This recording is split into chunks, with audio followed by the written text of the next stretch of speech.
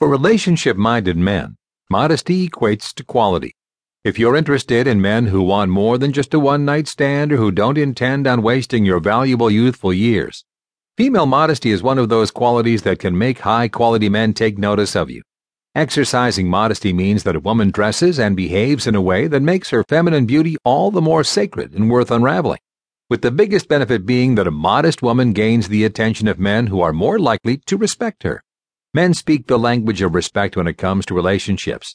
Therefore, a man gives his unwavering love to a woman only after she has gained his respect. For example, you can dress so irresistibly to a man that he cannot help but adore and venerate you, or you can sex things up to the point where all he wants to do is throw you in bed. If you dress and behave in a way merely to be craved and desired by men, you'll have a much harder time filtering out the good ones from the slime when they initiate contact with you. Modesty in both dress and behavior separates you first off because it communicates to a man that you firmly believe that you have more to offer men than just your looks. I saved this point for last in this section because when you're out with your girlfriends or even surrounded by other women, you want to make yourself highly approachable to men, but the right kind of men.